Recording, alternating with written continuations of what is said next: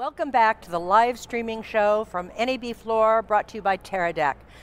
Now we've got a really interesting panel. I think anybody who's at NAB 2014 would agree that 4K Ultra HD is the big hit of the show. It was here at last year's NAB, but people had a sense that it wasn't quite real. I think this year people know that it's real and it's inevitable. Well, I've brought together a group of people for whom 4K has been a reality for a year. So let's start off first with Curtis Clark, ASC. Curtis Clark, ASC, cinematographer, and amongst other things, I chair the ASC Technology Committee. Right, so you've been following Ultra HD 4K for quite a while, I presume. Since its inception. Since its inception. Inception in terms at least proposal. So talk to us a little bit about your work on it and how real it's become. I mean, first of all, are the cameras really there? The cameras are there. There are some cameras there. It's not all cameras are created equal. But there are cameras out there, especially the Sony F65, which is I think a flagship example of superb 4K image capture. Actually, it's an 8K camera from which you can derive a meticulous, amazing 4K image. And it's not just the resolution, it's also the bit depth, the color bit depth, 16-bit depth of color, which is very important. Put those two things together, and you have a phenomenal palette from which to be able to design and manage and manipulate your creative images in a 4K environment. Now I know you've worked quite a bit with Sony to make that camera really ready for prime time, and you've also shot with it, correct? Yes, I have. Talk a little bit about your experiences. I mean, what is it like to shoot with it? Is it exactly like, was it a learning curve? There's always a learning curve anytime you do something you haven't done before, so there's always a first time. But I was well prepped, so I kind of had a pretty good idea what to experience for the first time I used it, about 2 years ago actually. And to me, the exciting part about it is that we could have a camera that actually performed like a film camera. I could treat it like shooting film, knowing that I had a similar kind of dynamic range to work with, 14 stops, let's say, that I had an amazingly rich color bit depth that I could work with as well, so that when I was planning and designing shots that could take advantage of that, I knew that I would be able to and didn't have to worry about whether or not I was going to clip my highlights or crush my shadows. I knew I'd have all that information. And of course, working with ColorWorks, which I did in the color grading of it, was the security blanket that I knew I had to make sure that all those things would be implemented properly, because not all facilities have yet come up to speed with 4K. And then the other element to that, which isn't really what you asked, but also is an important part of this, is ACES, the Academy Color Encoding System. Yes, let's talk about ACES. Why don't you explain what ACES is first? Well, it's a color management system and image interchange framework that has standardized the process so that you have known transforms between log and linear, and it's all the way through to your final display, and it's invertible so that you can actually go back to scene referenced images. That's the key thing. You don't clip or crush anything.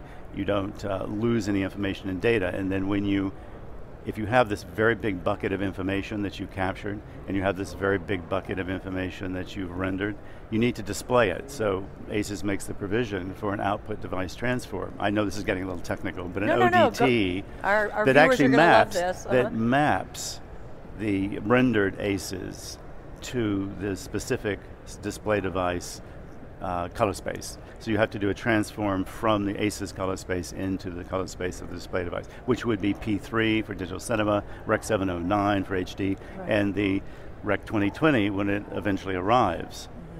Well, I do want to talk a little bit. I know that I've been over at the Sony lot, and there was you lit a set there, correct? For use with the F65. So and F55. And the F55. Yeah. Talk a little bit about, I remember the early days of HD when that caused a tremendous amount of upheaval about how things looked through an HD camera. Talk a little bit about lighting and the look of 4K and how you work with that. Well, it's interesting. The transition from standard def, is what you're talking about, to HD was a paradigm shift, but it was still within the video parameter. It was just an enhanced version of a video signal. Moving to 4K, and we're talking about capturing raw data, we're not necessarily any longer constrained by video parameters. We're now in what I call digital motion picture parameters. So we're dealing with digital data that is not within the context of a video signal. So that's new. And a lot of people confuse the two. They think it's digital, it's therefore video. And the cameras have their lineage in video origins. because HD is a video platform. And a lot of people in the early days when there was the Genesis and people were making movies with the Genesis, that was 1920, 1080, HD, Rec 709 right. probably, but then converted to P3 for your final distribution. Now we have the ability to capture data very similar to scanned film. So imagine shooting 35 millimeter film, scanning in 4K or 6K, but certainly having a 4K result from which to then work with. And I've just recently had that example of this privilege of working with Scott here on a film that Sony remastered, a film that I shot many years ago. Which film was that? Alamo Bay. Uh-huh. And okay. it was a wonderful film, and they decided to remaster it and scan it again from the original neg using ACES, ADX, 16-bit. And Scott can talk a little bit about the power of that in terms of the epiphany that I had when I saw it, because I was there as an original creator, and now here, and many years later, seeing what the new technology is able to do to extract all that information that was there in the original negative that we couldn't fully make use of at the time, because even with an answer print, there were limitations. But now we've gone beyond that, and that's very exciting. So I'm now going back to the digital camera and saying that it's like having that scanned negative with all that rich information of dynamic range with 14 stops and color, bit depth, that give me that same flexibility and that same set of parameters that I would have if I had shot with film. It's so interesting because I remember the very earliest days being in the American Society of Cinematographers Clubhouse, and people really saying how HD was not at all comparable to film. There just wasn't enough resolution or bit depth. They were right. Is 4K enough? Have we arrived? I think we have. I mean, it's not like I'm saying 4K is the end of the road and we'll never go beyond it. But 4K is 4 times 2K. So you have to digest that for a minute. 4 times the spatial resolution of 2K. We have to make sure that we have an imaging chain, a full workflow that can handle 4K first, including display, before we make the next quantum leap to 8K or whatever that might be. I'm not saying that won't and shouldn't come, but I'd love to see a consolidation of 4K so everyone is comfortable with what it does, and then use that as a more solid platform from which to then migrate to 8K. Because, right now, the most that we have in digital cinema projection is 4K. The most we're going to have in the foreseeable future for television, consumer television and home theater, is going to be Quad HD, 3840 by 2160. Right. So I'm not sure when you can anticipate an 8K television.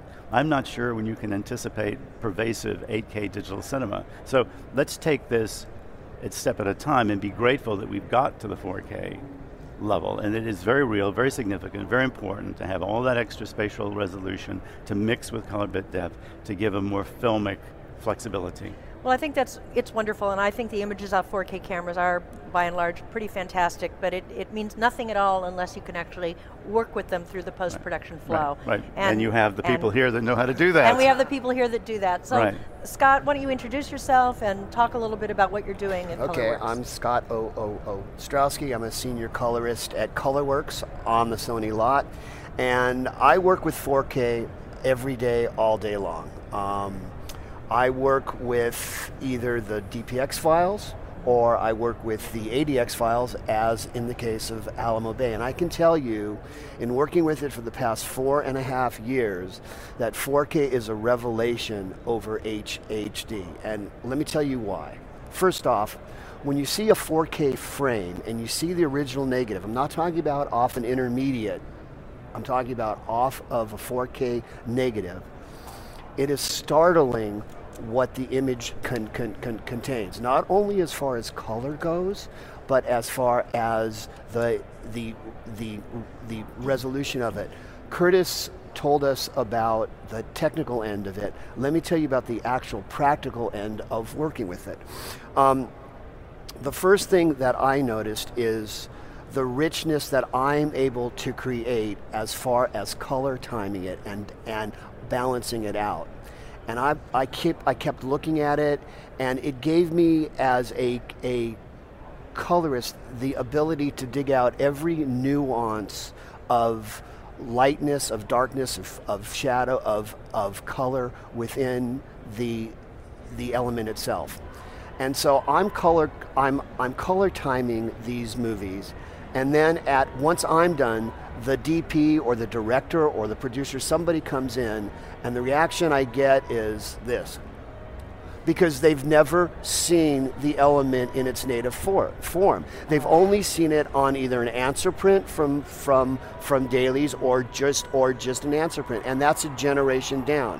And when the viewer at home went to see a feature film, they saw a negative that was timed to an IP, which they made an inner negative of, and then they made a print. So it was 4 generations down. Right. When you watch a digital cinema representation of a movie, you're watching it in its rawest, most perfect state. And we painstakingly clean every frame. We make sure it is presented in the most wide gamut, wonderful presentation possible. I mean, I agree with you. I remember the first time I saw 4K images, it was very emotional almost. It was as if something that we'd been evolving towards for decades, really, and arrived at. The word immersive is sometimes used, but there's a visceralness to experiencing it because you've got so much more detail to be able to utilize. And one very good example is, I take that example if I can without digressing too much, when they remastered Lawrence of Arabia at Sony. Spectacular. That's a really interesting case in point, because now you're able to understand the value of what those film images really did produce. And you can imagine, would David Lean have been thrilled to have enhanced spatial detail and resolution and all those wide shots with the texture of the sand and the ability to stage those scenes, choreograph those scenes that were sustained for a long period of time on the screen. We were emotionally and viscerally engaged with that film because of the way he designed his shots and made use of those kinds of imaging attributes. Absolutely. Yeah. So Mike, can you introduce yourself, and can you talk a little bit about workflow? I mean, all the different pieces of the puzzle that make this actually a reality. Okay. Mike Whipple, Michael Whipple from and Sony. And your title is? Director of Post-Production Technologies for Sony Pictures ColorWorks. So you're really responsible for making sure that the entire workflow fits together, is that? Yeah, my team and I are responsible for that. So, it's apparently working. Yeah, well, I guess that's what I was going to say, is the question raised earlier is it real? And I'd say yes. Sony Pictures formed ColorWorks, what was it, 4 years ago? They formed it about in June of 2009 was when ColorWorks officially became ColorWorks. It was founded in June of 2009 as a facility to create 4K motion pictures from its founding, and that kind of gave us a boost because we didn't have to deal with a lot of the things that people dealt with older systems that were designed for 2K or HD. So yeah, like basically when we started, there were only 1 or 2 vendors that could handle the 4K or any of the higher bit depths that we needed to work with, and nowadays most every like color correction or editorial vendor, they're all now working with 4K. So I'd say it's real. Talk about the various parts. I mean, who are the vendors that are supplying gear that fit in this 4K pipeline that you've got? We've been working with Filmlight since we first opened. Filmlight, I would say, is the first software color corrector that could handle 4K. It's an extremely powerful system. Works at very high bit depths. Works internally at 16-bit float, and that's actually one of the things that goes along with what they were talking about, is ADX is 16-bit. So you, as comparison to 10-bit, which has 1024 steps, you have over 65,000 different gradations between white and black. So we have a tremendous amount of range. In terms of 16-bit versus 10-bit, you have a certain set of code values over that dynamic range, so you have roughly 1019 usable code values. If you jump to 16 bits, you have 65,536, I think, code values over that same range. So you can just imagine the gradations and the nuances of tonality and color that you're able to work with per color is infinitely, exponentially greater. So what enables what Scott was talking about is to take full advantage of those technology advances. And I'm glad you brought that up, because everybody is so focused on resolution, and yet high dynamic range is obviously probably, would you consider it as key? Well, we have to say two things when we talk about dynamic range. Dynamic range is the dynamic range that initially the camera can capture, from the deepest shadow to the brightest highlight, and retain that without clipping or crushing. And then you have this new extended definition of high dynamic range, meaning you still have that same dynamic range, but by increasing the screen brightness, the highlights start to become more dimensional. The EDR, Dolby Vision agenda, which can take existing high dynamic range material and then represent it through the EDR system that actually extends the brightness and definition of the highlight areas. That's where it's most notable, and I've had some experiences with that recently. And if I could add something Please to do. that, what ColorWorks is basically a facility that is designed to do 4K work and above. We never started with HD, we never started with 2K, it was a 4K workflow from day one.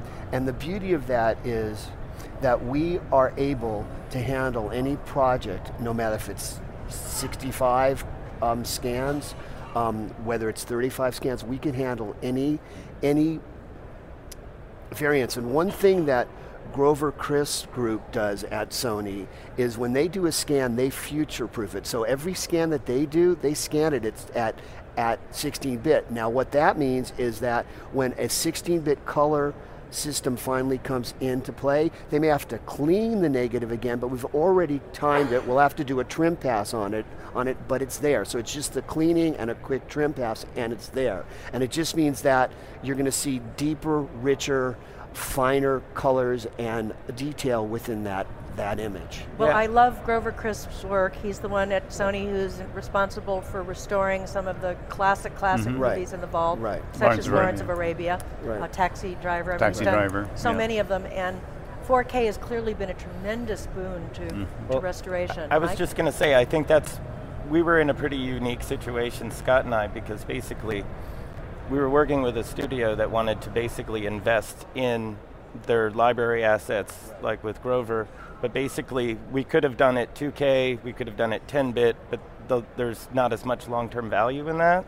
So basically, not only did we just do a huge number of 4K titles, but basically we prepped all the data, and we used methodologies that will allow us to be ready for when things like HDR come up.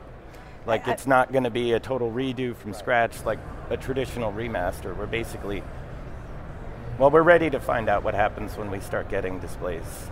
And I think that's, to me, the exciting promise of 4K. We've been in this kind of space for so long of not really having a way to replace film.